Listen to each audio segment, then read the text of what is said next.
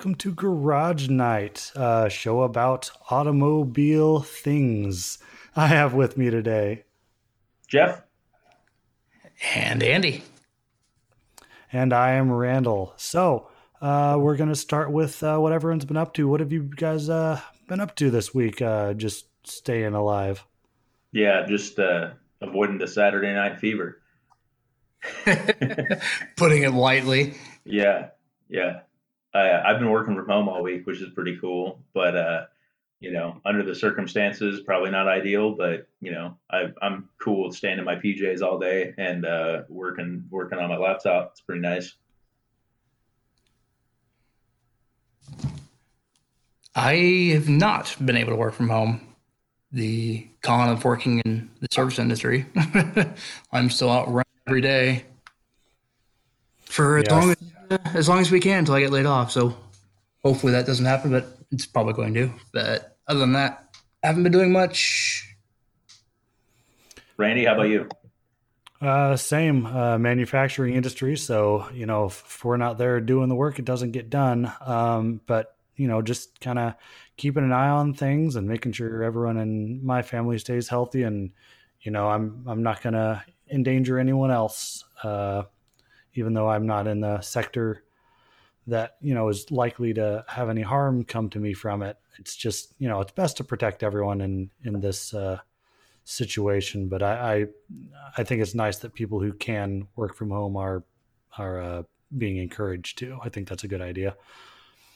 Yeah, that's kind of one of the things I like to see people take that attitude of, I know I may not get it, but care about your fellow man kind of thing. Not, the next guy might not be so lucky, and you might be the guy bringing it to that person. So, always get to be responsible and take care. So. Yeah. But that means that Jeff, we're going to put all the pressure on him for actually having time to work on his vehicles. That's how this works, right? Sure. Oh, for sure. Well, we all know I'm not doing anything right now. Yeah. Just washing your hands over and over. Still going through the SOS pads and lava soap, but not getting anything done with it. But hey, there is still some good news. We're still making supercars. And much like last week, we're going to start off with some eye candy. If you have the ability, I recommend you pull up your browser and search this. I'll give you a second. Okay, that's enough time. Because that's the amount of time that you have to get to 60 miles an hour in the 2021 Zinger 21C hybrid supercar. That's spelled CZINGER 21C. And it's wonderful. It looks like a proper hypercar.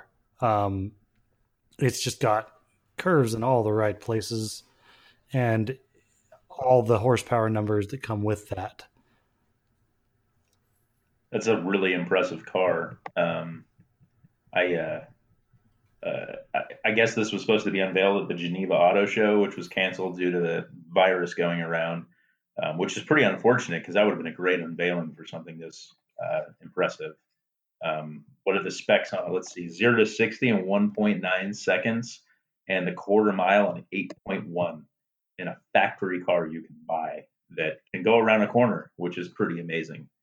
186 miles an hour in under 15 seconds and 0 to 248 miles an hour and back in 29 seconds. God, from stopped to 248 to stopped in less than 30 seconds. I can't even go to my mailbox in that amount of time. That's all thanks to the 2.9 liter twin turbo V8. So it's a little buzzer, but it's not alone. While the V8 is driving the back wheels through a 7-speed automated manual, there's 2 electric motors up front, one for each wheel, kind of like a Fisker Karma. But in this case, it's pushing 950 horsepower to the back wheels. That 10,500 RPM, which is Jeez. nuts. At a 2.9 liters, that's insane. Yeah, 950 horsepower. That's a lot of RPMs. That's a V8 that's singing. And the two electric motors are 201 each. Wow. So that brings it up to, I believe that's each. That brings it up to 1,233 horsepower. Jeez. At 10,500 RPM, right?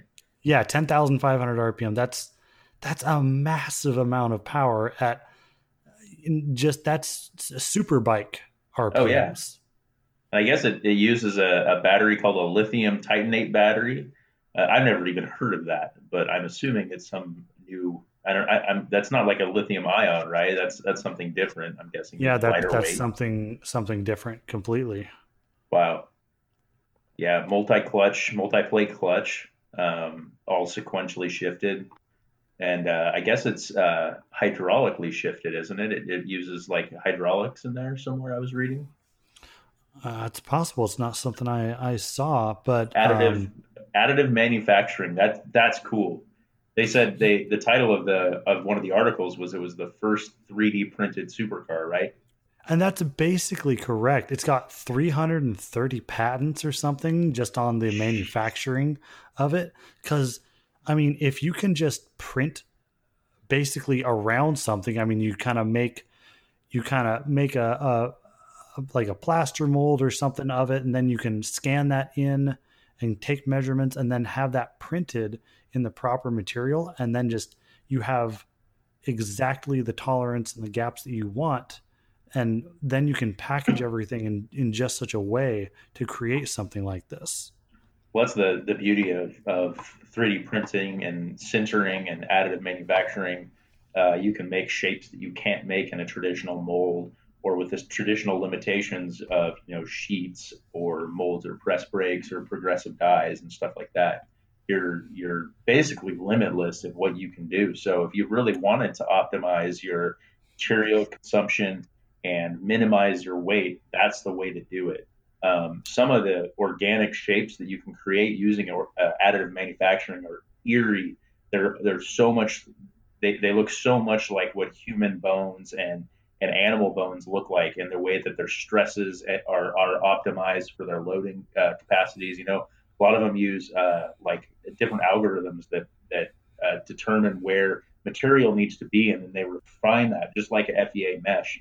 You're refining this load structure until it becomes absolutely minimalist. So you're saving as much weight as possible for the loading curve, which is incredible. The great thing about additive manufacturing is exactly the material properties. You're not dealing with something that's weird, or like, you're dealing with steel that has weird grain structure from some supplier somewhere else. Like, you're controlling all of that, and you're controlling the heat that's put in, you're controlling the way it's layered, all of that stuff. And it's super impressive that they can do this on a large scale. I mean, this in this case, it's kind of bespoke, right? 80 units is what they're only going to produce, but still, that's considered mass production.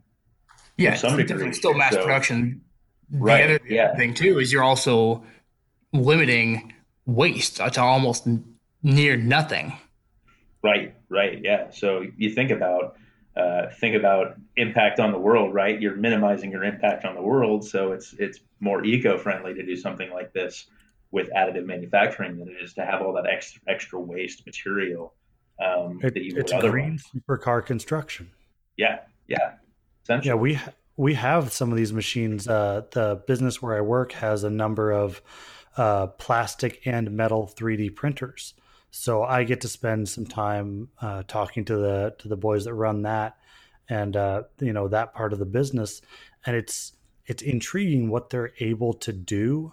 They do some space work, and finding out how they worked around and created things that literally could not have been made with subtractive manufacturing, which is another part of our business. We are the future and the past. And watching them create things that there's no physical way we could have made that before is amazing. And that's part of why it's a $1.7 million car. Yeah. But that's still less than a Chiron by a large extent.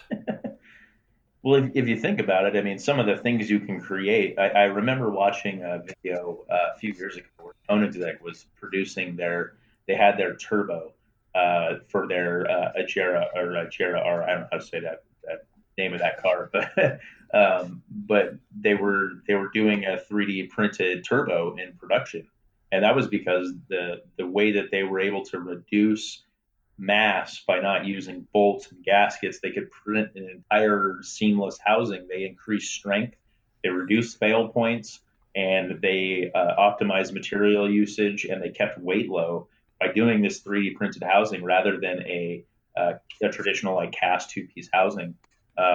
Was super, creative and kind of jaw dropping at the time, but it kind of let you see what the future could be. And I think this is what we're seeing now. And unfortunately, we haven't seen it make it into like something that's more affordable and attainable for most people yet. But I think as this technology continues to develop and grow, I think it's going to be more attainable by more people. So, just a little tangent. Like I've been looking at buying my own 3D printer for my own use, and then maybe it's some slight contract work. But you can get into the 3D printing game, so to speak, for like $300, some as low as $100. You can get yourself a little 3D printer and print anything you want. But then when you're talking about something that's high end like this Singer 21C, you're talking, millions and millions of dollars for these machines. So the capital investment to start something like this is very high, but the rewards are pretty substantial in terms of environmental impact and performance output. I think it could be something, if we continue down this path. I think it could be a really nice progressive thing that we could do that would not only be better for the environment but better for performance, and we can create some stuff that we could never do otherwise. And that's what supercars are supposed to be for, right? We're supposed to be pushing the limit and learning how to do things that would be prohibitively expensive to experiment on a mass-produced car, and also something like a supercar that has that financial padding in it. You also have people who are willing to, shell out for this new technology, and they go under high stress, going 0 to 60 in 1.9, quarter mile in just over 8 seconds. Like that's going to put stress and strain on these materials in a way that you can't simulate otherwise. Yeah, I think that you're kind of testing the technology and in one of its worst cases. The only other thing that I think remains to be seen about 3D printed materials is longevity over time. So like fatigue, I think is something that is, and maybe it's just because I don't know as much about it as I should. But fatigue, I think, is something that will be an interesting thing to see. That's not something you necessarily see a lot in supercars because generally they're not driven a lot. So when you say you're using centered structural components on a 2021 Camry, that's going to see hundreds of thousands of miles. We might see something a little different than we would see with maybe a turbo that's heat cycled a few thousand times for like a Slinger or 21C. So I think it would be interesting to see how this evolves. That's the same sort of thing as the warping of early plastic bumpers on cars through the 70s. Yeah. And as they went to more world friendly paint options, that flaking off early in the process. You see a lot of cars from certain eras have certain problems, and you're right that a few supercars that are going to be babied is still not going to have the torture testing that may be necessary for a mass-produced car, but at least it's the first step in. Absolutely, yeah. No, I think that it's a great first step, and as with any new technology, there's going to be growing pains.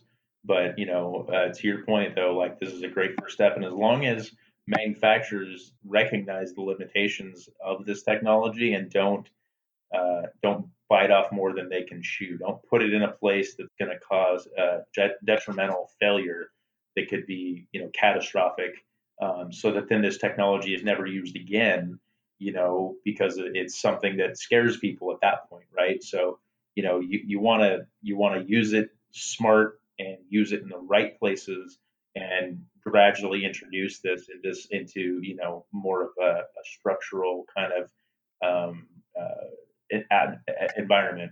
So I think that there's a lot of future in this technology, and it's cool to see the Zinger capture that in its entirety. Yeah, definitely. And speaking on the fact of looking towards the future of it, they've said that this process, that it's called Divergent 3D is what they're calling it. This process is already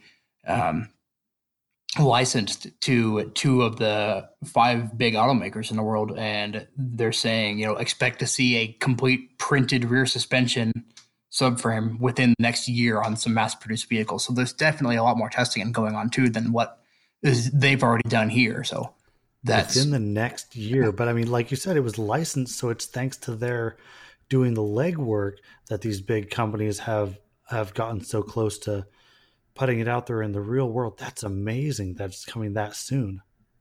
I really hope that they do their due diligence and put these things through some insane torture testing. I think we've seen a lot. Not to diverge too much, but with the 747 Max and all of the problems that that's had with some of its new technology, and some other shady things that happen there, I would hate to see that happen with something that's so promising and so bright, that could really change the way cars are manufactured. Uh, when you say that, Andy, that when you say that they're building a whole subframe, I think that that's probably the worst thing to build to start with, for a center component, a metal component. Like that's exactly what I would hate to see made. Something that's safety critical, that's super structural, that if it fails, it's resulting in a substantial problem. You know what I mean? Like if So you're going to build something centered, build yes, something yes that and no. will fail safe. Right. Yes, and I mean, yeah, I definitely agree. It's a critical point, but if if we've got somebody, one of the big automakers behind it, there's definitely there's thousands and thousands of more hours than they've already put into it in going into the R&D, and they're putting time into actually physically testing it in the real world, on dynos, on chassis dynos, on CAD programs, and all that. To design it, they design it to break it, and then they go back and they look at those breaks, and that's where they reinvent it. I think a component like that is a good thing for a big manufacturer to go after, because if they can perfect that process, then they can do an entire car. Coming from not this industry, but industry in itself, I know how things work. That like at a corporate level enough to know that like engineers may raise a red flag, but management may not want to hear it. You know what I mean? That whole thing that goes on. Like I could see very clearly that like maybe this gets pushed out and doesn't get the sufficient testing it needs because they're trying to meet a timeline that they said we could hit, that is unrealistic and doesn't allow for sufficient testing. You know what I mean? Like that kind of happens all the time in the industry. And so they put out products that are questionable at best.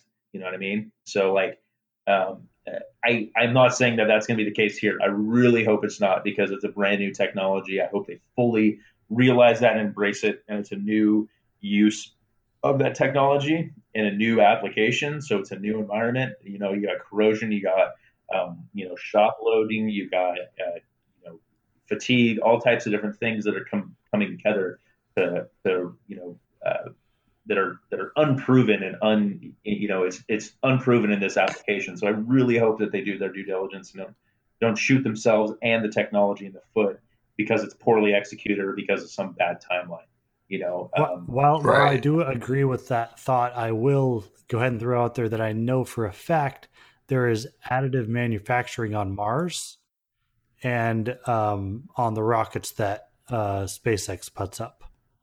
So NASA and SpaceX have been utilizing additive manufacturing pieces for the better part of a decade already. Yeah, so, aerospace has been using additive manufacturing for a long time now. It's just started into automotive. Right. What I will say to your point is, while the process is proven, there's always ways of cutting corners to save money when you move down market. So as long as they hold to the same standards or close, at least in line with automotive standards, then we should be all right. But if they start trying to cut costs to make up for the capital costs of additive manufacturing, that's when things could go wrong. But I don't think that's an inherent problem with the product as much as just managers Yeah. making bad decisions. But I think we're all kind of agreeing on that point Sure. in the long run. Yeah. No, I'm 100% with you guys on it. If they implement it smart and safe, I think it's a killer technology, and I'd love to see more of that in the future. Heck, even my 1950 Chevy has some 3D printed parts on it, so it's got to be pretty good. Yeah, that's some time travel there. That's right. Hey.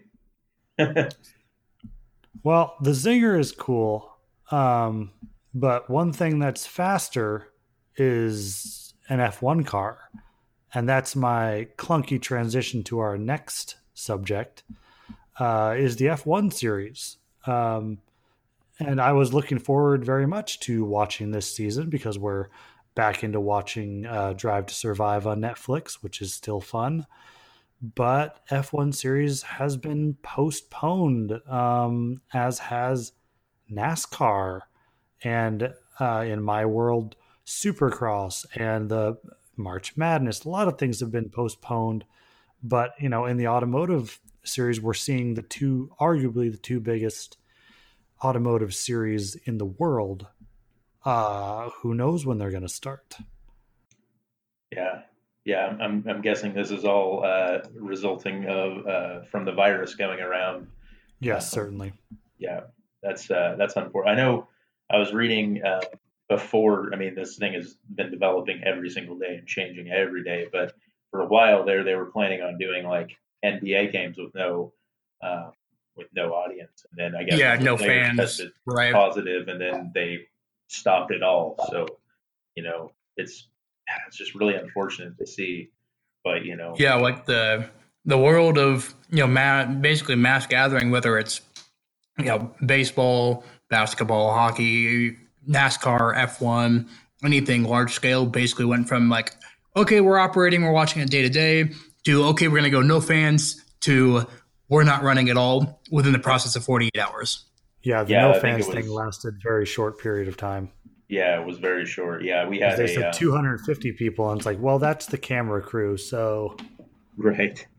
Yeah, we had an issue. I guess the thing sent out to our work last week saying, hey guys, if you can work from home, you're welcome to work it out with your manager. And then 2 days later, they're like, we need you all to work from home and get everyone out of the office if you can. Unless you're absolutely essential, you have to be at work. Um, basically telling people like, go home, work from home, and don't come into the office. And that was it's amazing how quick it's changed from don't crowds of 250 people, next day it's crowds of 50 people, next day it's crowds of 10 people. Limit your time around more than 10 people. So it's kind of evolved quickly. I think the scale of the problem is finally caught up to action by the people in charge. So I think they And finally are we're not even in realizing. full quarantine like Italy is yet, even. No, but I think that if Italy, if you look at what's happened with Italy, we're following behind them by about 2 to 3 weeks. yeah, Um, that's what's Which unfortunate. I which wish could we get were. sped up at any day as well. yeah, yeah, we had the chance, in my opinion. I don't want to get too far into this because it kind of borders on politics or whatever. But and I know we try to stay out of that here, but I think that we acted too slow in typical bureaucratic fashion. We acted too slow to address the influx of this into the U.S. And treated the problem too casually, and then now we're paying the price for that. And I said it because we have people over that work for our company over in China, and they were telling us how bad it really was, and and we're having our own people flying back into the U.S. from China during the outbreak, not getting screened, coming back, they get sick, and we're telling them, hey, go home. Hey, go home. And they refuse to listen, refuse to go get tested.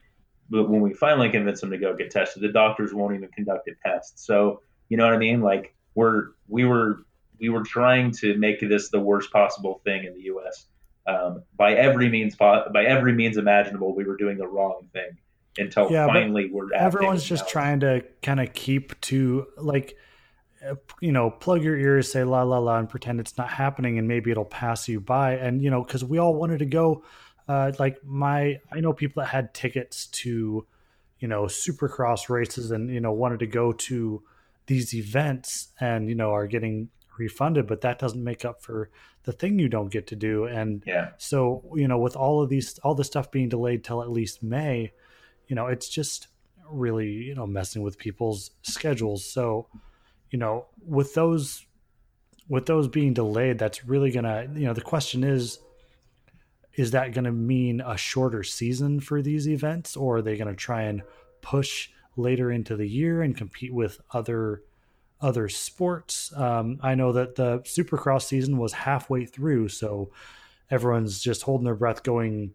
is this the points? Is this the championship? Is it over? Is there going to be something, in right for the end of the season? Are we going to get the last couple races? Or are we going to get nothing? So, and NASCAR is up in the air going, when do we start? Like, are we going to start at the chase? How's that going to work? Like, if you only have 2 races to qualify for the chase, are we going to cancel the chase? Are we going to, have, shorten the chase so we have more regular season, an F1? Yeah, it's going to be interesting coming down to it, because like you said, NASCAR is just getting started for the year. Same with F1. F1 hasn't even run a single race yet. Exactly. They've run no races, so it's just going to be... And they're canceling the first 4. Yeah, and that's a big deal because they don't have a lot of races on the docket, compared to some other sports. Exactly. Every race matters, and they say that every year if you follow any sports, like motorsports especially, every round matters. Every race you got to get as many points as you can. It's like, well, every race is going to be that much more important to these racers. Exactly, and even like like March Madness is even the same thing. Like that whole thing is basically not happening now. Hockey season is basically almost at the end before playoffs start, and it's 10 to 12 games depending on which team, and that's up in the air too. Everything's going to be it's going to be a weird year for everything. Yeah, it could just be this is who qualifies for the finals right now. It's like, how many weeks do we have left, unless they can try to push and get more stuff out. But all these event centers are also going to be hurting because they're not making any money, and they've got property taxes to pay on these giant venues. And so some venues are being better off than others. I know a lot of venues are owned by the cities themselves. Like look at Portland, for example, is owned by the city. Yeah, so it's just a question of, how is this going to affect the races and the games long term? Are we going to lose any of these teams or venues due to financial troubles, and how are we going to deal with that? But that's part of a bigger discussion about the virus. But as far as the racing goes, it's just we got to see if they're going to try and extend the racing out. But eventually with NASCAR and F1, you're going to start getting bad weather, and they're going to have to go around that. Is F1 going to have a lot more Middle East races at the end of the season to try and make it up? Is NASCAR going to try and go to California like 2 or 3 rounds in a row to make up their numbers? Or is it just going to be, nope, it's just 8 races this year? What I think will happen is my best educated guess. NASCAR, it's typically a long season. The races that were missed are just going to probably end up being missed. F1 being, there's less Grand Prix run a year, will probably have makeup dates for them. It's a little bit of an easier schedule to fit a Grand Prix back in versus, NASCAR. It's going to just end up being, races dropped, unless God forbid this ends up going into, August or September or something, then you start having that issue of, okay, well, the year's the year, do they just cut the year out? Yeah, exactly. And then do do you honor the season? Do people get championships for it, or do you have a hole where in 2020 where, hey, it wasn't really fair to, I like think it just ends up being a neutral thing. yeah, like is That's NASCAR probably going the to only way to give? make it fair to everybody. If you only run a couple races like NASCAR, if you don't run anything in F1, it's go home and try it again next year. Yeah, exactly. Um, but there is some better news to finish our coronavirus coverage, which I promise we will end after this. Here's an upside. Um, so you're stuck at home, not supposed to go out and uh, do anything, just to be safe. But if you're a car aficionado, there are some places online that have kind of built an online museum that you can tour and really get a feel for the Porsche Museum and the Mercedes Benz Museum and a few others, Corvette Museum, of course, the Peterson Automotive in Los Angeles. Um, Out closer to me, the Lone Star Museum, Ferrari, Toyota, um, and there's so many more, Honda, Audi, GM, Volvo. Just start looking up automotive museums, and a lot of them have virtual tours that you can go through and you can see these cars. It's not as good as being there, of course, but it can help get your cars and coffee out without the fear of contracting a pandemic virus. Yeah, I'm just going through them right now. I mean, it's pretty neat, really, especially, let alone, disregarding the whole virus thing that you not being able to go out and see them, it's just great for people who might not be even able to travel to these places on, best normal cases. Right. You're not able to fly, or you're sick, or you're, for some other reason you can't make it. I think it's just neat just to be able to go look at it. I think that's awesome. Yeah, I Yeah. mean, even if you're just agoraphobic, I know a lot of people that don't like leaving the house. Cough me, cough.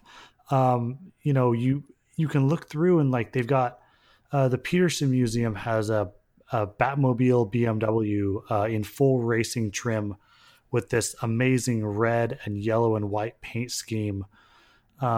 It just looks like such a race car from the era, and I could just sit there and just look at that for a while and kind of it gives you a chance to kind of just sit with something and really give it some thought.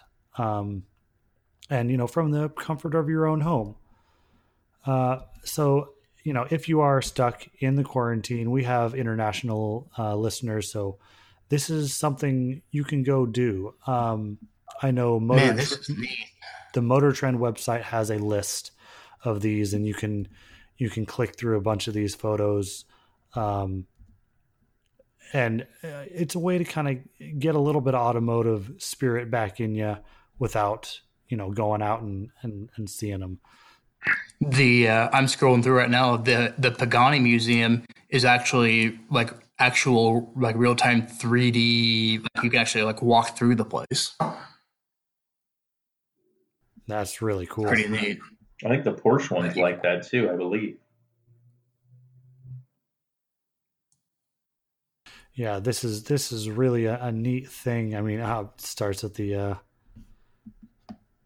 oh man, yeah, this is really neat. So this is may not be good pod. I apologize, but yeah, when you go into the Pagani Museum, you start right next to this very old school looking Horatio Pagani Competition, like a cart. It's like a big V8 cart. Or is that a V6? I'm counting the cylinders here. It's a V8 cart. Looks like it's a 6, isn't it? I thought I saw another pipe hiding behind that one. Please follow along with us at home. Um, yeah, you can kind of see the last fourth white pipe between the top and the second down. I believe it's a V8. Yeah. There's a little Honda Cub next to it. But yeah, you can virtually walk through. As you walk towards this Hura, it opens up and you can see inside. Oh, they've even got a view from the cockpit, like you're sitting in it, which they may not even allow you to do. It's got a great shot of the interior of the Zonda. Just Hira or Zonda, I forget, but it's got everything all lit up. All the dash lights are on, and you can really just take a look at that wonderful shifter with the exposed linkage. Is just amazing in those cars. Yeah, that's pretty neat. There, you could definitely spend hours here between each one of these places. Oh, we may just have to stop the podcast and we may just do this. I'm kidding. Yep, that's it. This is the podcast for the week, everybody. Enjoy. Enjoy. Have fun. If anyone needed a perfectly adequate podcast, this is the week that they need it. So we will continue on. Yeah, so definitely check these out. These are, I just realized the clicking is coming through on the podcast. My apologies. Definitely check these things out because every major automaker seems to have a museum that you can click through and check out. And, especially the ones that have the Google Map walkthrough is almost as good as being there, and in some ways better because I didn't have to fly to Italy. Yes, that's a long flight. Definitely worth checking out. There's a lot of cool stuff. I'm only on the second one. Andy or Jeff, have you checked some of that stuff out yet? Or is this? Oh yeah, no, it's super neat. Yeah, I love clicking through these. These are awesome. Okay, well, I'm going to go ahead and keep us moving. So, a lot of cars losing their manual transmissions. And it's pretty much just hardcore sports cars. You can get a proper manual row your own anymore. Third pedal, it's got to be like a V8 muscle car. This surprised me. The only other thing I would think, okay, if something's going to have a manual transmission, it's either like a base Mazda 3 or, a base Focus or like a GT350 or, something to that extent. How about I don't know, large luxury vehicle? Which one do you have in mind? How about let's go with the 2021 Genesis G70 sedan. It carries over its 2-liter turbocharged or 2.5-liter.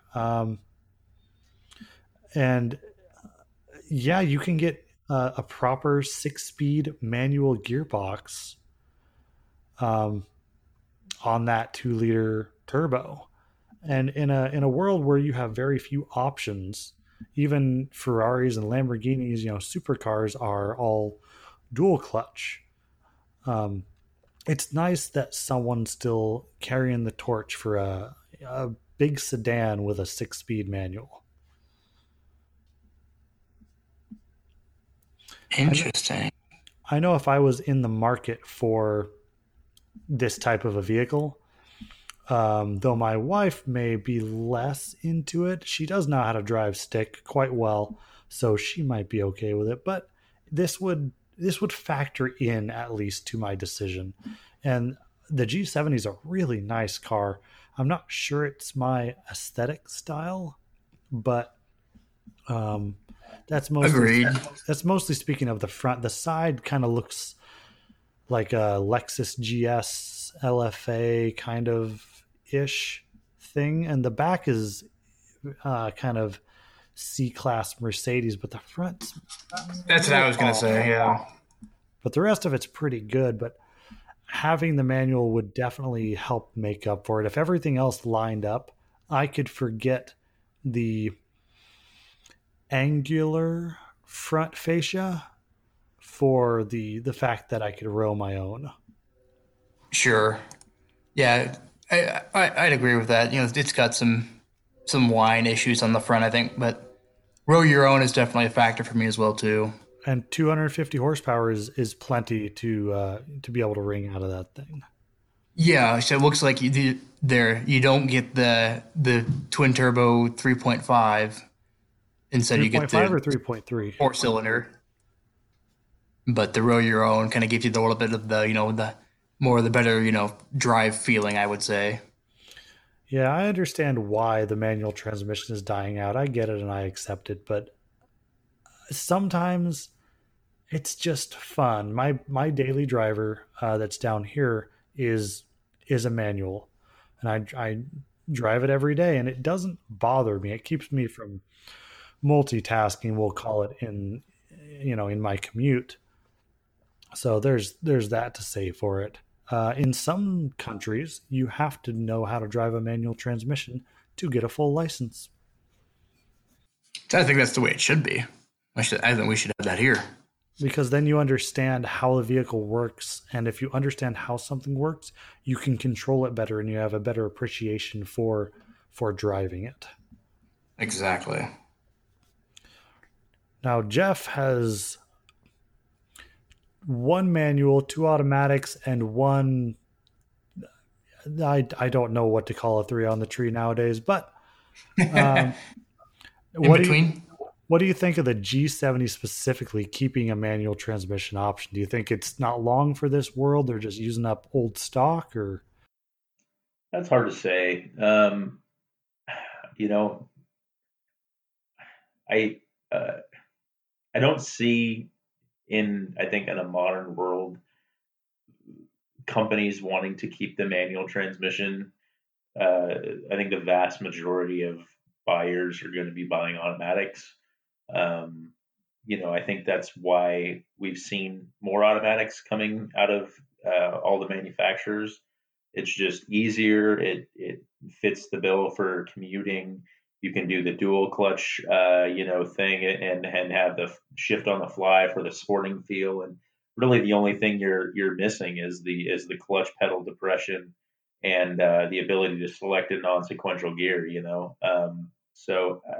don't know.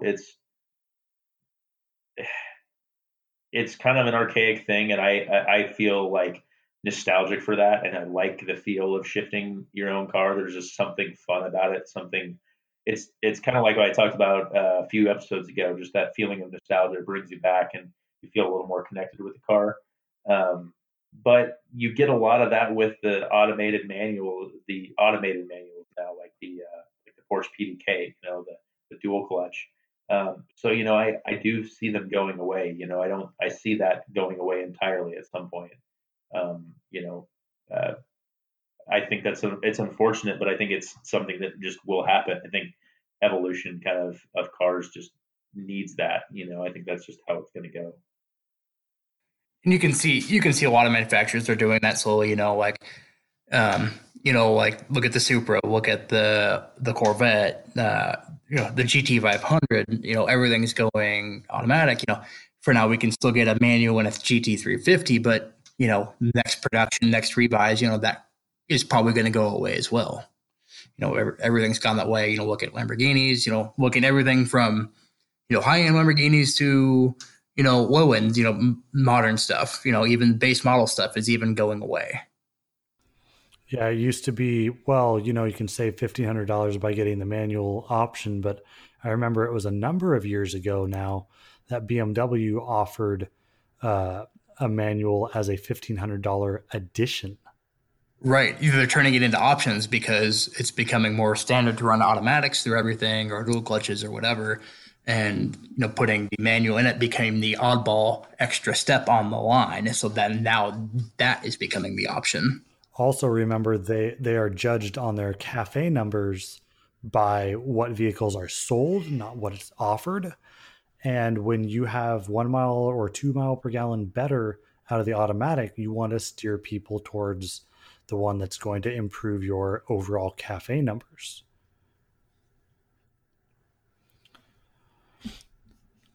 Well, I think that sounds like a news segment, so I think we will move on. And we'll go ahead and move on to what we've been doing with our cars and our rides and such. Regret. So What's everyone been up to with their vehicles this week? I've got a couple things I can discuss. Um, I let's see. I so with the Bronco, I met with the painter this last week. Pulled more of the stuff off. Kind of went over the car with him, truck with him a little bit. We talked for a couple hours, just looking over all the little nooks and crannies, making sure he's comfortable with it, and kind of got it all priced out, make sure everything's kind of where we were thinking, and so that's all ready to go. Hopefully this weekend it's heading off over there. Um, let's see. I went out to West Lynn and met with this guy. I talked to him probably a year and a half ago, 2 years ago, about parts for the Chevy, and he has Bronco parts. And I originally went out there for some like Bronco parts, and then I also was like, maybe he has some parts I could use for the Chevy. So he has a bunch of 73 to 79 Ford truck parts, and so I bought a pedal assembly and some gauges off of him, and used the gauges for my gauges in my Chevy car, and then used the pedal assembly also for from a '78 pickup for the pedal assembly in my Chevy. So um, used some parts for him and from him, and then I went out there and bought new tail lights for the Bronco and some marker lights, and yeah, I should say not new, they're used, but and he's also going to hook me up with some door hinges and some other stuff as well. So just getting some stuff kind of checked off a list of things that need to go back on the truck when it's all done. Um, and let's see, this week I went and met with the dude who rebuilt my transmission about a year ago. I started having some weird things where it was kind of falling out of gear every once in a while, so he's going to look at it next week. And then my Mustang failed DEQ after I got pulled over. I don't know if we touched on that last week or not, but that was fantastic. And then the guys at DEQ called me a liar, which really felt good after the cop called me a liar last week. So obviously I'm not a very trustworthy guy.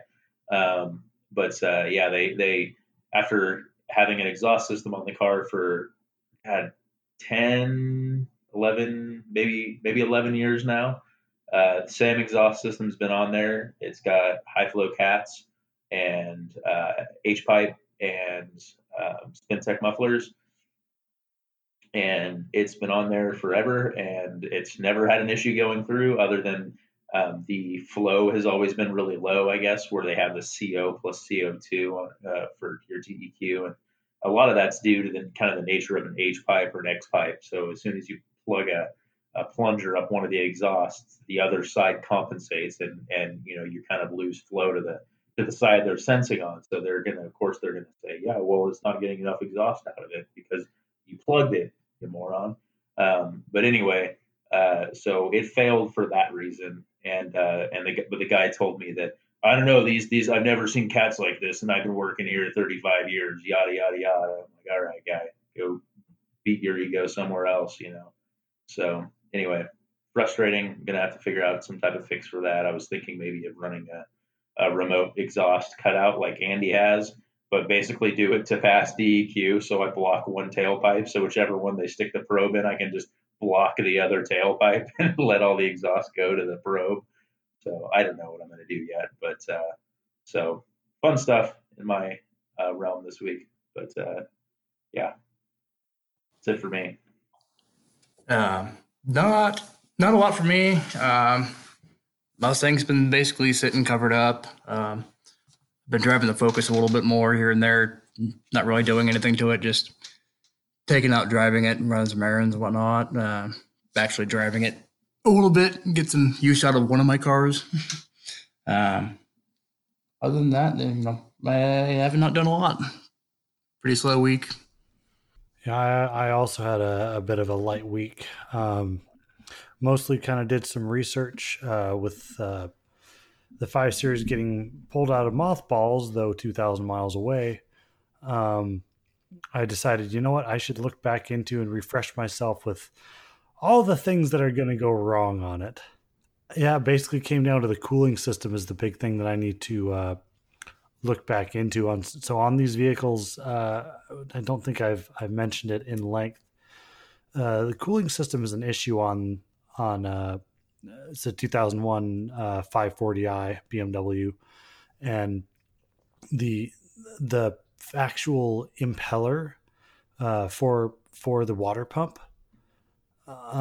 it's plastic and it just eventually wears down and the fins wear off. So, it stops pumping efficiently, and you can end up with them overheating quite quickly because much like a Ford, their heat gauge goes from fine to hot very quickly.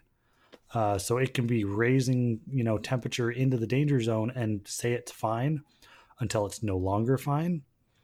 And so you can end up with warped heads and stuff very quickly. So that's something they recommend that you change before it's a problem. So I need to go in there and do that. And with that, I need to replace, of course, your hoses. If you're going to go in there, you need to replace the hoses. Considering putting in like an aluminum radiator, kind of getting ahead of everything. And I also have a small leak from the timing chain cover and possibly from, they said there was some seepage around the water pump gasket, but I don't think it's a problem simply because I haven't lost any coolant. But again, I only had about 1,500 miles on it since I had gotten it. So we'll see when I get into it if it's easier to replace than to not. But it's kind of going to be preventative maintenance on that. The parts aren't crazy expensive. Usually with BMWs, they're relatively easy to work on and the parts are fine. It's the labor that'll get you. It's the $180 an hour labor cost. So is that car still sitting in Portland, by the way? Yeah, that's still up in Portland. My parents went ahead and pulled it out and blew the cobwebs out of it last week, and I appreciate that. So it's good and it's running, but I also want to chase down the electrical gremlin when it gets here, just with the lights kind of coming on whenever they dang well feel like it. It's not ideal. So I'll chase that down as well. And other than that, it ran like a champ, and I look forward to driving it again. But kind of that was this week is research, familiarizing myself with the problems before they come along. Last thing would be subframe bushings. Those do tend to go out around 150 to 200,000, which is where I'm sitting. That's the rear subframe on those, correct? Yeah, the rear subframe. That's pretty known. Bushings, those wear out. Almost as bad as the Cobra. I think they had a lot better subframe. Oh, I'm sure. Well, better for twice the price at the time. Yeah, and now for a tenth of the price, maybe less. Yeah, the depreciation is sad, isn't it? Yeah, it's really weird how that works, but I'll take advantage of it. Yeah, get a way more expensive car with way more development cost for way cheaper. Because people rightly don't trust it. I would trust the Cobra to take me, even yours, Andy, with its troubles that it's had, highly modified. I would still trust it to get me from Portland to Tampa Bay before I would trust my 540. Yeah, it had its issues, but that was also part of what happens when you completely kind of gut the car. There's some shakedown to it. I mean, I would drive this thing across the country right now, no problem. Yeah, and I'm actively worried to drive mine. So, right. Just as a test, would you trust my Chevy as much as your 540 to make it across the country? Ooh. Oh, look, a butterfly. Let's hear this. I'm interested. Okay, I wouldn't trust it to brake, but I would not do the trip. So I'm going to break the rules a little bit. I think that car is super cool, and I like it a lot. But if you put, okay. I hear the struggle in your voice. So let's sit me down in downtown Portland. Let's call it the Pearl District, and I'm sitting on one of the old shipping buildings that's now become like a hipster burger joint, like Tilt. And I'm looking out at the parking lot, and we've got Jeff's 1950 Chevy, built from the ground up by him. Next to that, we've got Andy's Cobra, which was highly modified by Andy, and then my 540, which is relatively unproven. Huge difference in these vehicles, and what we know about them and what they do. And if you said, okay, you need to do like the movie Rat Race, you got to get from here to, we'll call it Tampa Bay, Florida. No time limit. You just have to make it there in, relative comfort, and it can't be on a flatbed truck. What would I choose to get from point A to point B? At the end of the day, I'm gonna call myself a liar and say I'd get in the 540 just because I don't know if any of them would make it, but at least I'd be the most comfortable in the 540. I think I would most want to ride in the 540 also, because I've been in that car and it's comfy. Or alternatively, it's going to break first, and that's less tow trucked back. It's good. What about you, Andy? You put your money where your mouth is. You just said you drive it across the country. If you had to pick one of those three, if I had to pick one of those three tomorrow, I'll see you in Tampa tomorrow in the Cobra. That's a good point. Easy choice. Not that I don't like either of your two, but easy choice for me. See, I think I just haven't ridden in your Cobra enough. Neither of you guys have really ridden it much since I've had it, and I've had a New Edge for God knows how many years now. Whether it's one of the two, I'm just so used to them. I think I might have ridden in it more than anyone, actually, other than your dad. Probably. I wouldn't want to drive the Sixer across the country. That thing was loud and rough. But the Sixer was loud and rough, but the 6 was reliable until I wrecked it. Yeah, no, the 6 would have made it. I have no doubt of those. If we throw that one into the mix, easily the most reliable of those. But yes, as far as just, going that far, I just did half of it a couple of months ago. Man, that's a long way to go. And I know some people are laughing because they go much farther in much less comfortable vehicles, I'm sure. But man, I just... Maybe it's because I have less experience in the other vehicles. I just feel like the 540, though not the most reliable, would give me the most comfortable place to sleep overnight while I wait for the tow truck. Okay, now let's throw an interesting gambit into this: 540 versus the Bullet. Oh my man! You just Randy up. Sorry about that. You have to believe that. You just messed him up big time. I'm gonna wreck this man's whole career. This is what I do. I provide quality entertainment for the masses. I take the Bullet. I don't think it's not a huge debate for me. I had it pretty much right away. I gave it a little more thought, but no, I definitely take the Bullet because I trust that thing implicitly to take me. If there was a land bridge, I'd drive it to Timbuktu. That thing was low miles. Although the suspension wasn't the most comfortable vehicle I've ever owned, it's still better to ride in than my truck is. And those seats are so good. And honestly, if I could at least put if we have to use the radio, that does change things again.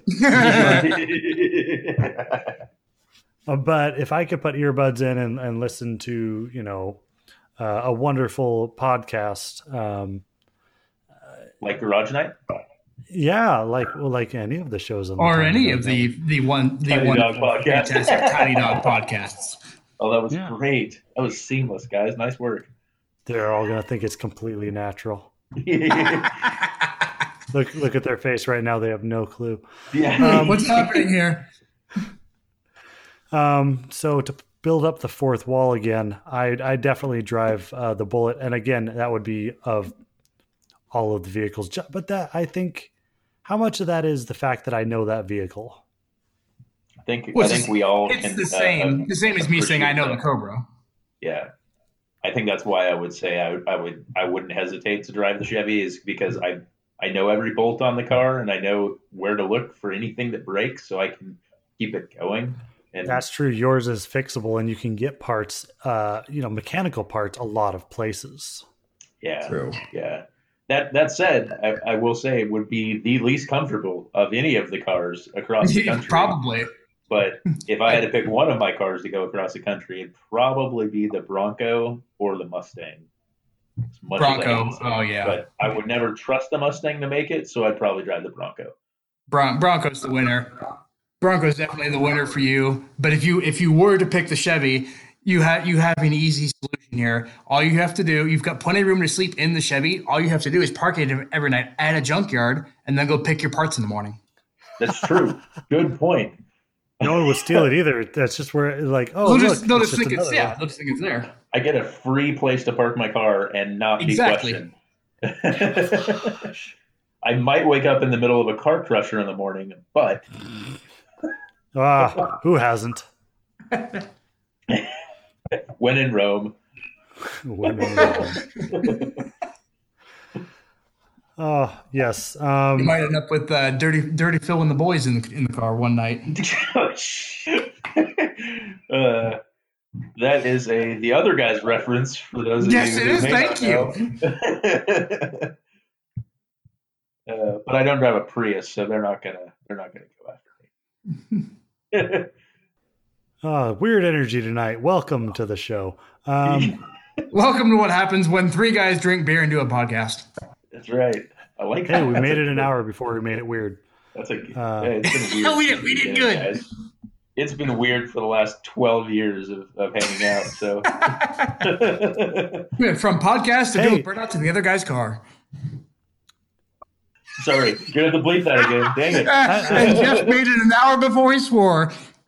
Oh, guys, this is the third note I've made in the past 3 minutes.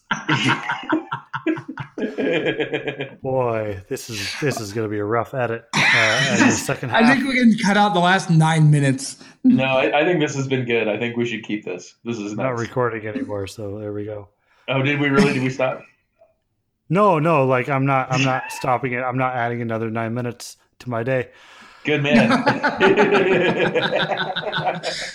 Yeah, because it's 11:14 Randy's time. Ooh, well, This is unlucky number 13. Welcome to the gas leak year. Okay. Hey, rental cars. We were just talking about making a cross-country trip. So if you were to make that trip and fly in,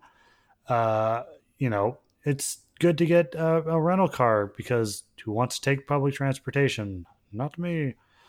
I've had an unfortunate number of rental cars. Some on vacation, but some because vehicles were in the shop for a myriad of reasons. Total. Yeah. But I've enjoyed some of them. A couple I will just pass right over and say they were awful, and with some others it was kind of nice. If I could have a different vehicle every month, I'd be stoked. Like, I know that's what auto journalists do, but I don't know, getting that different experience is kind of fun.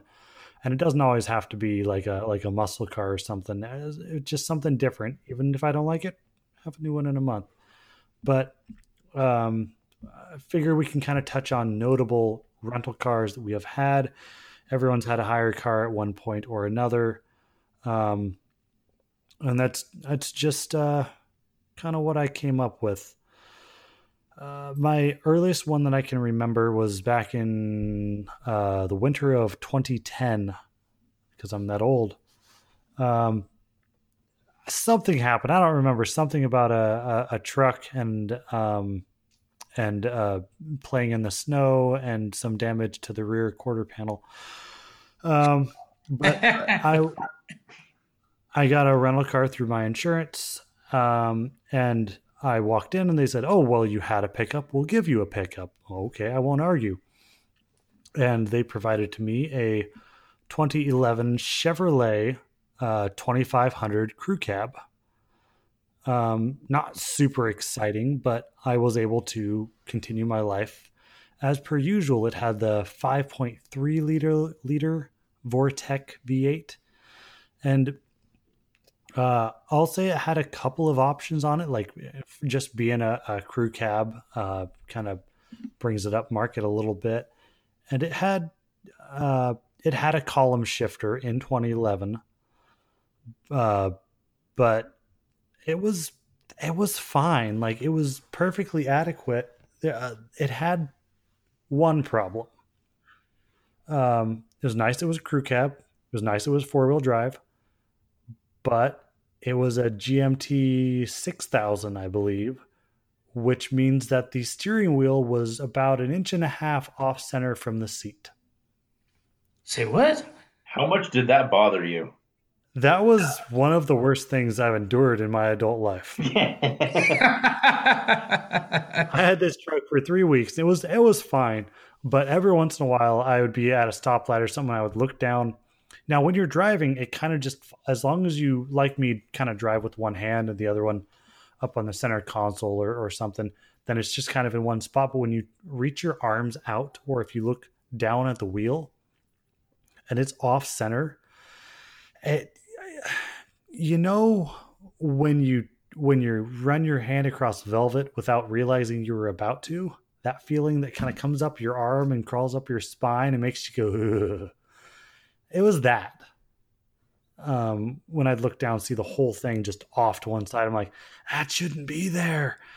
I mean, the wheel fell easy enough to hand, but that was the problem. It fell to hand, just one of them, and not both. So that really bugged the daylights out of me. But other than that, perfectly adequate vehicle. I had some kind of appreciation afterwards. I'm like, oh, that was the smaller engine. It did just fine. It kind of was me breaking out of my childish brandism into adult brandism. How about you guys? That was my least interesting, but I figure I should at least throw over. Have you guys had anything better than that? I've had a couple. Nothing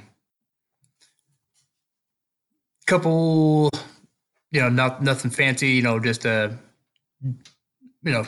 puddle jumper. As far as the last, most recently, I took a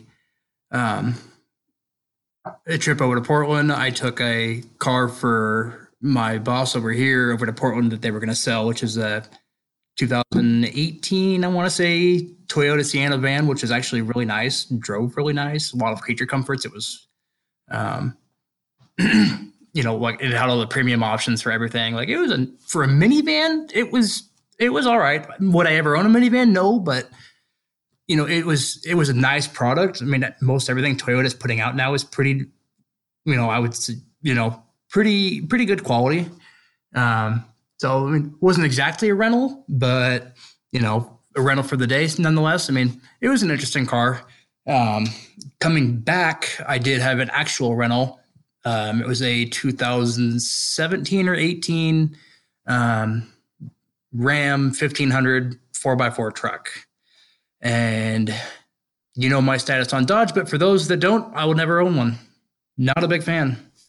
Well, this is a new truck, and it's kind of their best of breed, their half-ton pickup. This is where Ram puts, an FCA puts a lot of their, their best stuff should be in their Rams and their Jeeps. So did it help sway you at all? It's like, well, maybe these aren't as bad as I thought.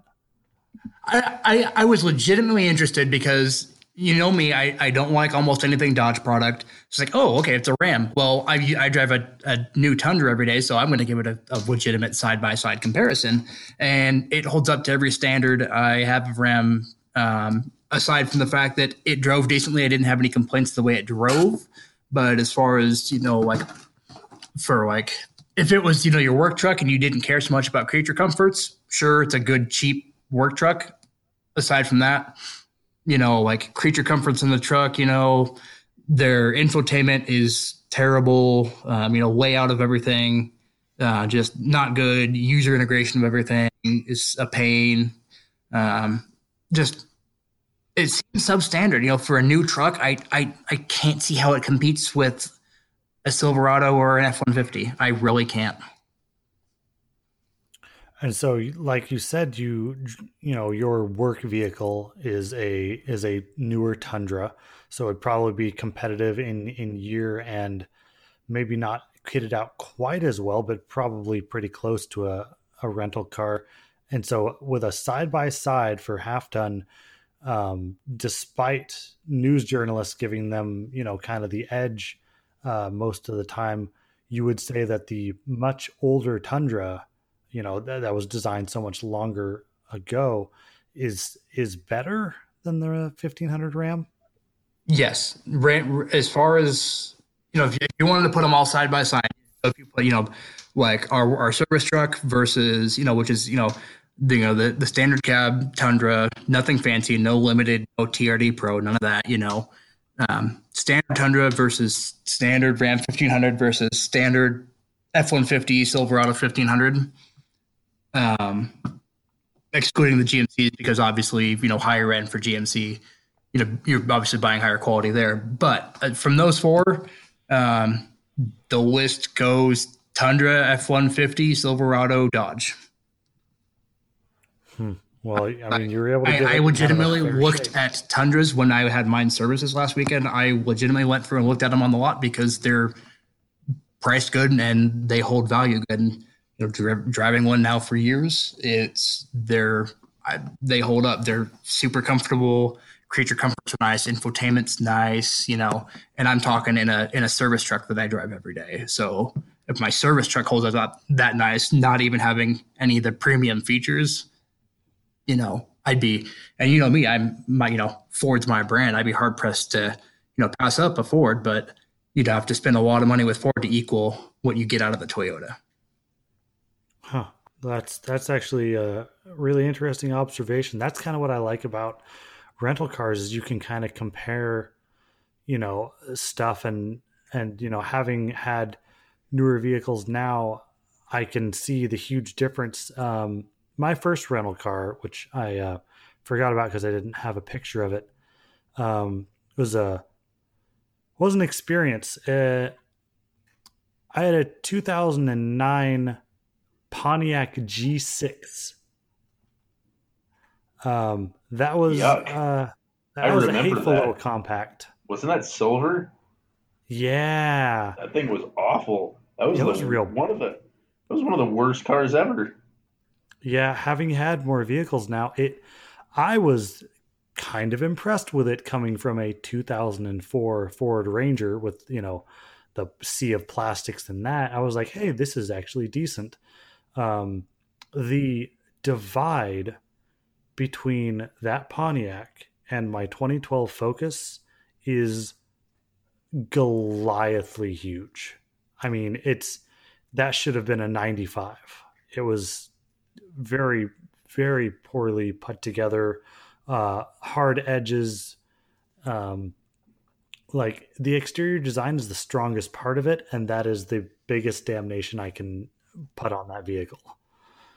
I mean, that thing only got like 26 miles to the gallon in this little compact. It was awful. So that was not good. I was fine at the time because I was 18 and it was free through insurance, but that was not good. And since then, I've tried to get better rentals. When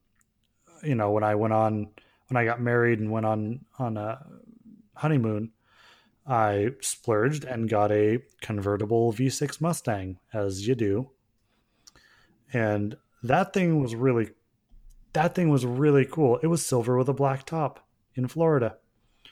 Um, and it was nice because we found out that if you do at least 75 miles an hour with the top down, you can outrun the rain and you won't get wet. Ah, I did not have rain when I. Yeah, we got lucky because well, not lucky, but we were traveling from Orlando to, that's funny enough. Now I can't think of the name of it. Mentioned it 3 times. To the Bay, Tampa Bay, and traveling, we got caught in those freak storms that happened, and this is late fall. And it was like, well, we can either pull over and get wet and put the top up, or we'll just speed up a little bit and see what happens. And there was a little bit of rain on like the back cowl by the back seats, but we were able to make it the 15 minutes through the rain and pull over and put the top up safely. And of course, as we pull over, we're looking at the horizon going, oh no, Tampa Bay's right there. And now it's sunny. And of course, it was sunny the rest of the day. But that thing was impressive. Tampa Bay and back, and then Daytona Beach and back. We averaged 31 miles to the gallon that week. That's not bad at all. 300 horsepower V6. I was plenty pleased with that. Did yours have the governor? I can honestly say that I did not find it. Nah. So I had the identical rent-a-car, but in grabber blue with the black top in Vegas. Oh, I found the limiter, but the first time we hit the freeway heading out to the dam, it wasn't very high. It was only 80 miles an hour, which is disappointing. That's not much, but not much, but you could get there in a hurry. Yeah, that's fun. I'll get to my favorite one a little bit later, but I can tell you that not all rental cars have limiters on them. Oh yeah. This was from a rental car place that lower end on the scale. I won't mention names because I'm still mad to this day with them, but you get what you pay for with rental car companies. I have learned that, and I spend probably too much. I'll use Certain Enterprise, and I'll use Avis and Hertz, and that's about it. I used Dollar last time, and that was actually fine. But big companies like that, I don't mind throwing them under the bus if they did a bad job. Fox. Oh yeah. Well, since you're gonna say it, yeah, it's Fox. Yeah, no, Fox is bad. Don't ever use Fox, especially if you're in Vegas. Stay away. Yeah, my parents did the same thing in the same town, and it was unfortunate. 3 hours of arguing. Oh yeah. Yep, same. Now, my next rental car is actually something that you and Jeff will remember. I had for a short time while my blue truck was getting fixed for a rollover, I had a 2012 Ford Focus. Not my white one. I had a red one. Yes, I remember the red one. Yep, that was a rental that I received for that, and I can say without a shadow of a doubt that a 2012 Focus hatchback can indeed tow an SM95 Mustang. May or may not have some doing in this shindig. Yeah, in the days, a mutual friend of ours bought a SN95 for dirt cheap, and planned on putting a bunch of money into it and making it kind of race car. And so he brought it out to a garage night that we did, and we wrenched on it a little bit and checked some stuff out. And I believe the X pipe was being held up by ratchet strap. Yep. Yeah, that was the transmission. The X pipe was baling wire. Oh yes, you're right. My bad. Yeah. Oh, and the oil pressure gauge didn't work according to the guy he bought it from. So don't go off of the Didn't work, gauge it that was said it had empty. no oil pressure. Yeah. Yeah, the gauge didn't work, or there was no oil. Yeah. Oh, there was oil. It Yeah. it just we didn't found end out up in later. the car. Yeah, so we went out to go get pizza and stuff, and coming back on the highway. To be clear, Uh, we were actually in Mexico getting pizza. Yes. Yes. We were in The Mexico long getting night in pizza. Mexico. We went all the way to Mexico to get pizza. Yeah, felt like it. We went a long way to Mexico to get tacos, Jeff. Get it right. Yes, taco pizza. Come on. Yeah. There you Taco go. pizza. The engine went ahead and gave up the ghost at that point. What were we doing exactly? Do you remember? We were just driving back. Oh, We we were were just driving back. Okay, driving sure back we were. two cars next to each other, driving back down a back road somewhere in Mexico. Yeah. And Yeah, sure. because Andy was helping escort the black SN with his. You got to help me out. Was that the Sixer or was that the? Yeah, it was Sixer. the Sixer. That Yeah. was a Sixer. I was lighting the road for him from the other side of the road. Yes, and it went ahead and let go, and we had to get it back to my house, which is now in Mexico. And so, did we end up using the ratchet strap from the transmission to get that done? No, I had a strap in my car because Okay. you know how many times my car had issues before. Yep. I've towed your car So- before. Yep. So that Focus was really good, and it is why I ended up purchasing a first gen Focus, for better or worse. It was mostly Worse. a good car. Worse. That was not a first gen. No. That was a Oh, I'm sorry, third gen. third Mark gen. III. Yes. Mark Yeah. III. And that was mostly for worse because you got like the bad gear. Yeah, but everything but the transmission was actually just fine. I like that car. It was fine, And then especially you when I got put rid of it. You got rid of it just in the wrong time as well too. Yeah, recall stuff. We actually had to return that car before my truck was done. Something about the mileage, and they were gonna move it on. And so for the last 5 days, I had the pleasure of driving. Do you remember when the 2012 Honda Civic came out, and it was so bad the next year they came out with a new one? Yeah, I got the pleasure. Yeah, I got the pleasure of driving the 1 year 2012 Honda Civic. I don't remember that. I don't either. Yes. I think he was so embarrassed that he just ghosted us for a week. Oh no, you guys never met the car. Certainly not. Exactly. There's one picture that is allegedly of me in the car, but whoever it was had moved the hood for their jacket over the side of their face so the passenger couldn't get a clear photo. So there's no proof I ever drove it. But I can say that it was a hateful vehicle. So when you open your trunk and you've got a carpeted trunk, that trunk liner material in there that's kind of scratchy, Yeah. that was the carpet. What? In the actual passenger compartment No. was quite literally the texture of trunk liner material. You said it was a 2012 Civic? Yes. And the seats were that kind of loosely woven, tight thread seats that came on like a Fiero. Oh, the kind that when you catch your fingernails on them, so they drag and just Yeah. that horrible feeling that I can't stand. It's like fingernails on the chalkboard. It's the stuff that kind of looks like wetsuit material, but feels worse. Yeah. So what you're saying is you drove the equivalent of a Crown Vic taxi cab, but newer. I'm not done. Oh, sorry. Hey, Andy, FO, okay?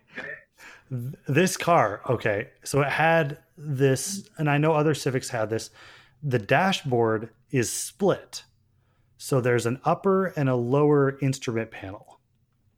And then there's the infotainment screen to the right. The upper and lower had separate dimmers, and the infotainment had no dimmer. What? Yeah. So there was separate dimmers for all of the things, and I never found one of them. So I was always blinded by one of them, and then it is a complete disaster. They hadn't finished the car. I know someone who owns a 13, and it's a perfectly fine car. You know, the Civic is a fine car. Oh my as God. most cars I'm are. looking at the pictures this now. one This was- thing is atrocious. The 12 was really, really, really, really, really, really bad. Really? You're gonna really upset some Honda fanboys, man. Nope. They nope. had a cool engine or something. The No. K20. So the 2012 Civic is referred to quite a bit like the Mustang 2. Like, oh, did that Great for happen? its In of which spindle. that did not happen. Yeah. Great for its So- front suspension. I'll let that one slide. But yeah, the only good hire car I've had other than that, like I've been in some other V6 Mustangs, but the last time I went on a big vacation prior to moving here was in the fall of 2015 in Arizona, and I finally got a car I wanted. Finally got a car I really wanted. The S550s had just come out. The Mustangs, the S550 Mustangs had just come out, and I got an EcoBoost, and it was competition orange, and it was a coupe, and it had heated and cooled seats, and cooled seats in Arizona is wonderful. Yeah, it had I remember nav, you it telling had- me about this. I was jealous of that. I remember this. I loved going through the different settings, sport and sport plus and track, and just, changing the weight of the steering wheel. All of that just tickled my happy, just my funny bone. Just, I'm like, it's giggling. This is just fun. Just clicking over and the paddles. It was a lot of fun. And I almost got used to the exhaust note by the end. And, I couldn't quite justify buying one when I got back after getting back in the Bullet. I'm like, nah, this. But that was a really fun car. The aircraft style switches in it felt really good to toggle, and it had power and sportiness without being fast. But that was my interesting rental car that I've had, was that one. So S550s are just, they're fun cars, black interior, competition orange paint. Would recommend.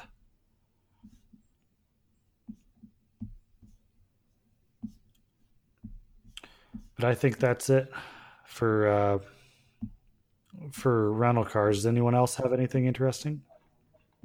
I've never rented a car, so I'm gonna sit this one out for rental cars.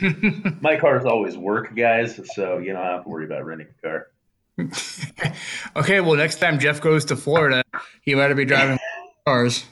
I'm gonna drive my Falcon because that's the one that always works at about 60 miles an hour for 3 or 4 days. It might take you 5 or 6 days to get there, but you'll Good get point. But I'll Quoting. get there. Quoting for reference, there. How will he get through the Rockies? he won't. Slowly. That car is good at one thing, going slow. Hey, before we close it out for tonight, I would propose we play a game. Ooh, Do we I'm have down. time for a game, boys? I think Sure. Game Boys, like the I haven't picked 90s up a Game Boy in a handheld hot video minute, game. but- I haven't thought about that for a while. Or like a rap group called the Game Boys with like a Z. Never mind. I'll just go ahead and end this one now. yeah. Well, we're done. Jeff ruined a good thing as usual. Let's Come back let's- next week, everybody. No. Let's do this game. Let's do it. Let's hear it. What's this Okay. game you're talking about? So we were talking in the pre-roll tonight, and I got a wild hair to play a little game with Jeff, and so Jeff has formulated a number of items that are considered like advanced or luxury items. And for those who haven't listened, Jeff is a hater of all things post 1990. The older, the better. And so he generally hates all these fancy high tech things like fuel injectors. And so I thought, it'd be fun because I know he liked, some of the things in my BMW. So what does he like and what does he hate about newer vehicles? So he's made a list of things, and we're gonna Andy and I are going to vote and see who has the best score on this. So why don't you go ahead and give us our first item here, Jeff, and we'll each vote. Okay, so the first luxury item I have here is defrost. That seems pretty luxurious. Okay, so the first one's a gimme. I think Jeff approves of defrost. I will also go for approve. All right, yep, you guys nailed it. Good, that was a good Okay. tester. All right. Yeah, that's how the game works. Self-canceling turn signals. Whew. I'm gonna say yes on this one. That's a toss-up. I'll go yes on that one. All right, you both get a point. I know why this is though. I want half a point because I know why. He has two vehicles. He has his motorcycle has a self-canceling turn signal on it. Mm-hmm. Even his motorcycle does. And that's something that started very early. That's not a new technology. It's a definitely like a luxury when it first came out, but it came out early enough that I assumed it would be a yes. 60s when they came out. There you go. All right, so how about digital gauges? Digital gauges. Andy, I'm going to let you take this one. I'm going to go with no. Randy?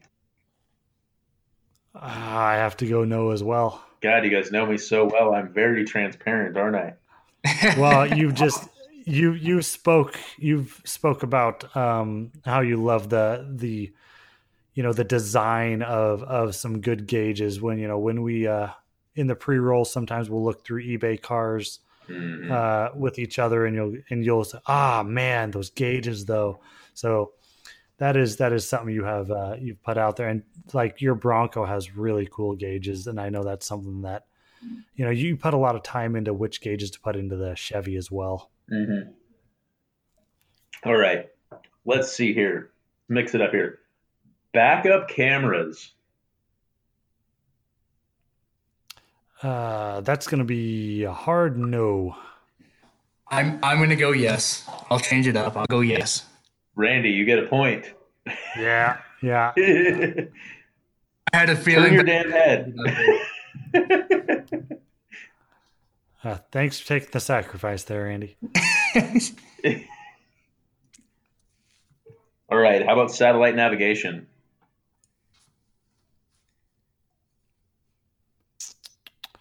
He has a really bad sense of direction, though. I was doing the same thought I did. I'm still gonna say no. Yeah, I think I'd rather be lost in a cool car than know where I am in some lane. Right. Yeah, that's a no. Yeah, you guys are right.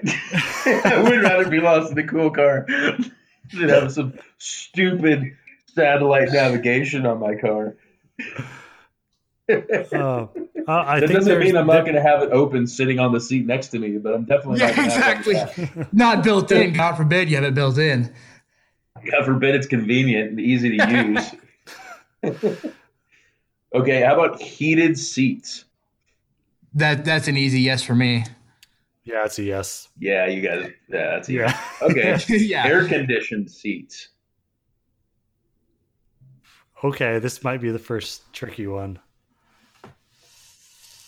I'm just see because this, he likes the heated seats. Why would he not like air conditioned seats? They're not as critical where he lives, but I still feel like that's something that I could see an old car having, where they like literally just shoved a tube and there's like a lever that you pull that opens up a hole in the floor and it just brings road grit and crap up into the seat. Um, I'm actually going to say that he likes that. I'm going to say that he is pro cooled seats. I'm going to say no. I got to give it to Randy. I'm good with cooled Oh, seats, okay. and that lever Oh. thing is a great one there. I like that. Pull the lever, pull the air up your butt. That's pretty good. I meant up like the backrest. I'll let that one go. All right, lane departure assist.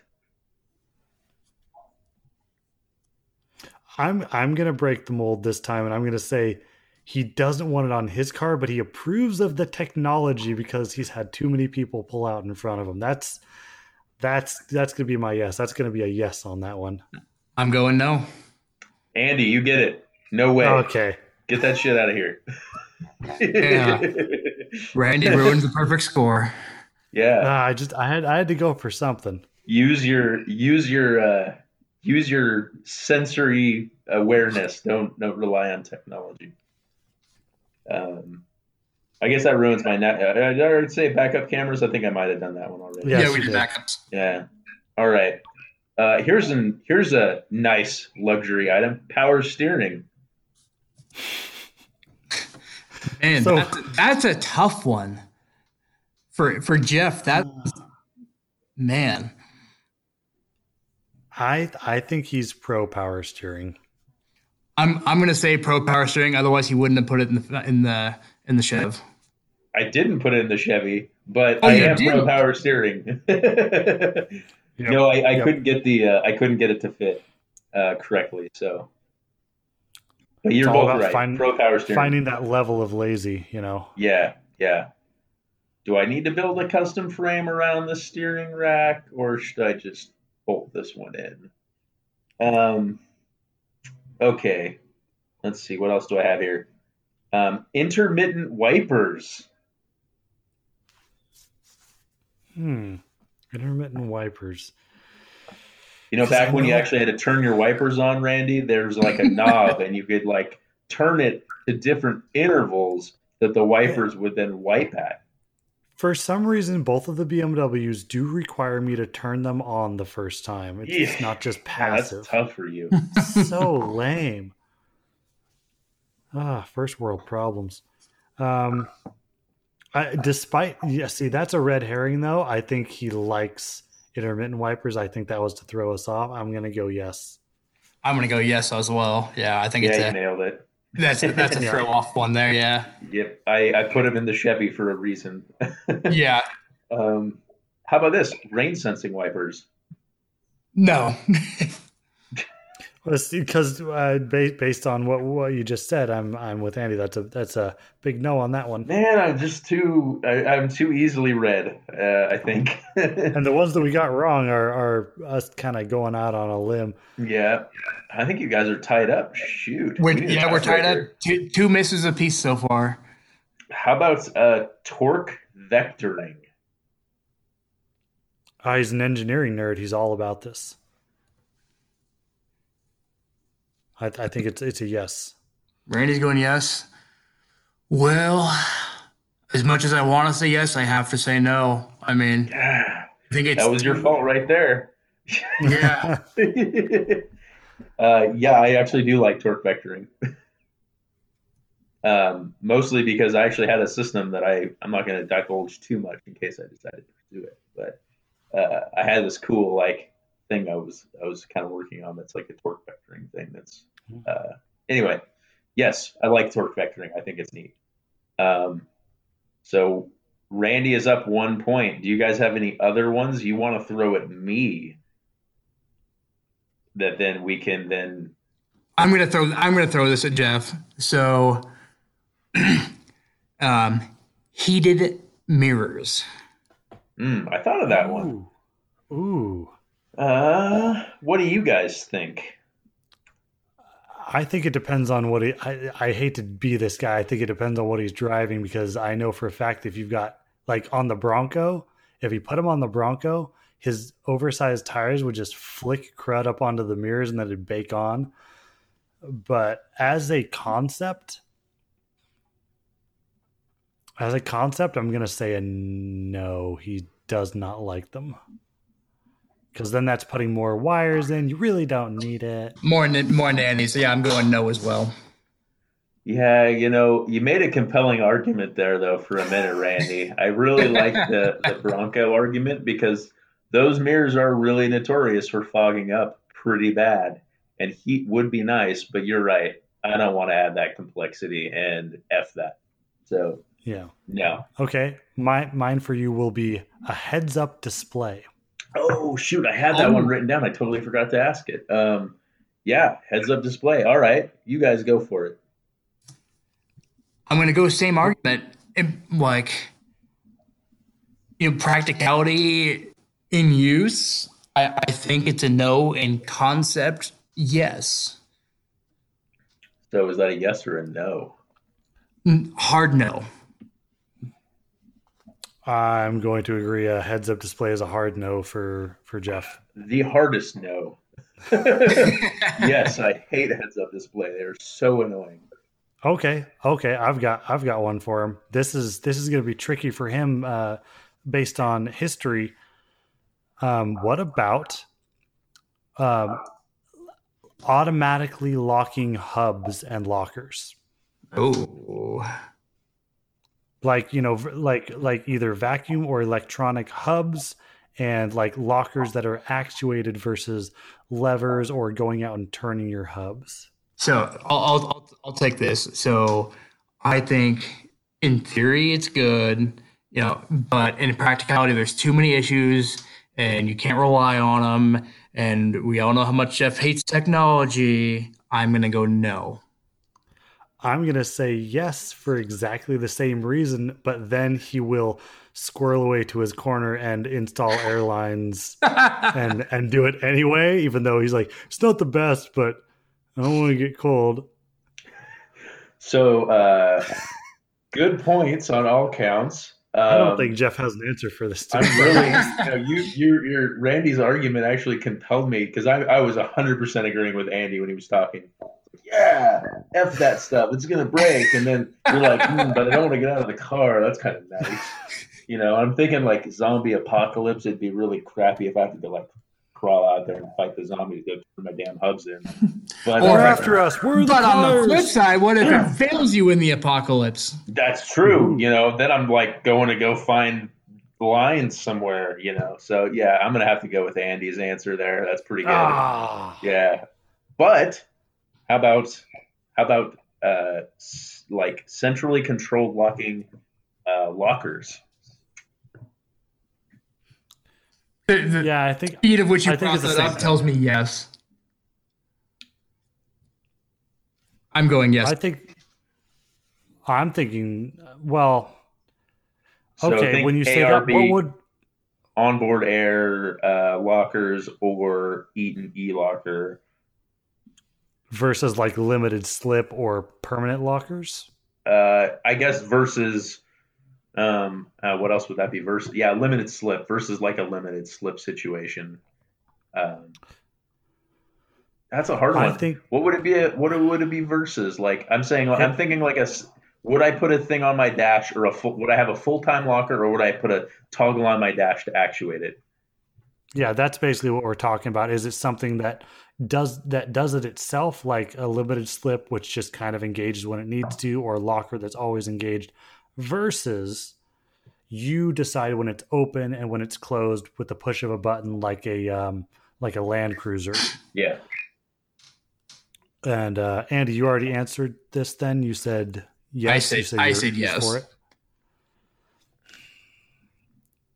I'm gonna go ahead. I gotta. This is a tough one for me because I think you're right, Andy, but I think there's a world in which he doesn't want to leave that up to a kinked line. But on his vehicles, he wants to be able to turn that stuff off. I think he's for it because I think he wants to be able to have full control of his vehicle. I like it. I like it. There's some thought being put into this. You guys are right.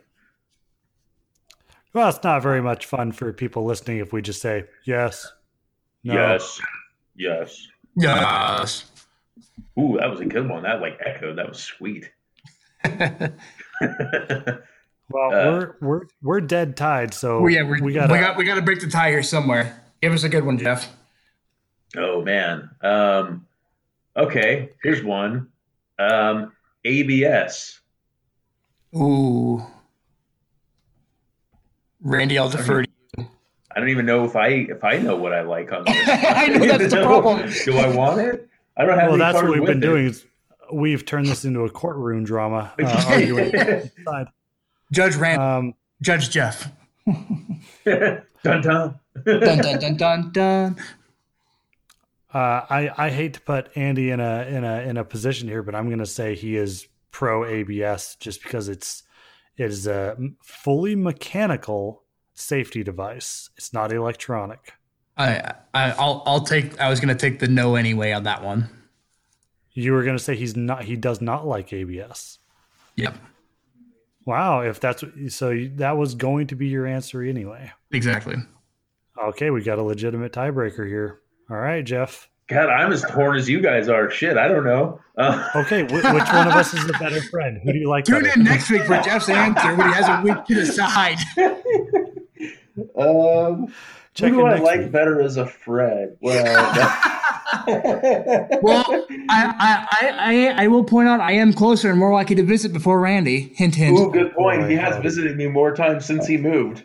So, man, that's a tough one because, like, on one hand, I really think I've been in situations where I'm like, man, sliding off the road really would have sucked, and I locked up my tires for like a mile. But on the other hand, I'm like, I really don't want to have to deal with all that lines and all that crap inside the ABS module going bad. But I think in principle, I think and what it can offer in terms of safety, I think ABS might have the edge. Who voted for what? I don't even remember. Randy gets the nod. Does he get the nod? Close. That was close. Just by a bit. That was close. That was a fun game. That was fun. Yeah, you guys made compelling arguments both ways, I think, and I was questioning my own thoughts at the end of it. So I am legitimately looking forward to next week's game. yes, Yeah, definitely. I'm looking forward to another game. This was fun. Hopefully, we can do some more of these. Maybe at least we got another one for next week already, but even if we just do it every couple of weeks, that was fun. Also, congratulations if you listened this far. This is far and away our longest podcast ever for this particular podcast. Yeah, and I think with that we've pretty much covered what we're going to cover tonight. You guys have any other final thoughts? oh, nothing from me, but be sure to check out Retro Tech on Mondays. It's a sweet little podcast that we're doing about some old school technology. Pretty cool. Be sure to check it out. You want to give them the subject, or do you want to make them wait? I like making them wait, but I might as well give them. So this previous week, if you listened, we did Nash Motors innovations and some of their contributions to modern automobiles. And this next week, we will be covering Franklin automobiles. So look forward to that. It will just be more of it will be a little shorter than the previous topic because Nash had a lot of cool stuff that they did. But Franklin will still be pretty interesting. I hope you guys tune in and check it out. And that's a wonderful show. I enjoy listening to it myself every week. It's a lot of stuff that I don't really know much about. And so if you haven't listened, it's a short 10 to 15-ish minute single subject that, Jeff just comes on and talks about. It's just him. There's no fanfare. Just comes in and gives you some information real quick and right back out. Makes up for this long show. Thank you, Jeff, for recording those. They're very enjoyable. Anything from you, Andy? No, nothing else on my end. Definitely check out the check out Jeff's episodes. They're definitely a good listening. Same thing from my end. Everything Jeff talks about is stuff I have very little knowledge on. So it's even for me, it's super informative. It's a good listen during my workday as well too. So check that out. And the other podcasts on Tiny Dog Podcast Network. Be sure to check those out. Well, for those of you who have stuck with us again this long, thank you for listening to the Garage Night Podcast, a part of the Tiny Dog Podcast Network. You can contact us at Tiny Dog Podcast Network at outlook.com. Ratings and reviews on whatever you listen to us on is always hugely helpful and welcomed. You can also reach us on the Instagram page, Garage Night Podcast. Be sure to check out the other shows on the network too. If you're interested in video games, check out Just Another Side Quest. That's every other Thursday. And if you're a dirt bike fan, check out Loose Spokes on Fridays. You can find all about all these shows on tinydogpodcast.com. That's the website that I've been updating more recently. So without further delay, and from all of us here at the network, I wish you a good night. Good night, y'all. Good night, everybody.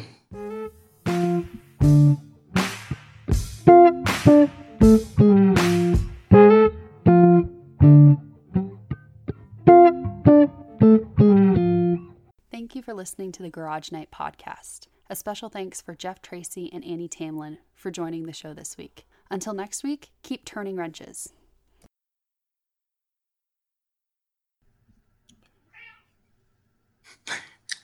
And we'll go ahead and we'll get into... Excuse you. I wanted to stop that and start over. I couldn't hold it any longer. Cat, right when you started, right as you started, the cat. I was laughing silently for so long, and then I choked on myself, and I couldn't hold it any longer. Go away, Podcat. Come on. All right. I'll decide if I keep this in or not. Here we go. That might be some reality. Okay.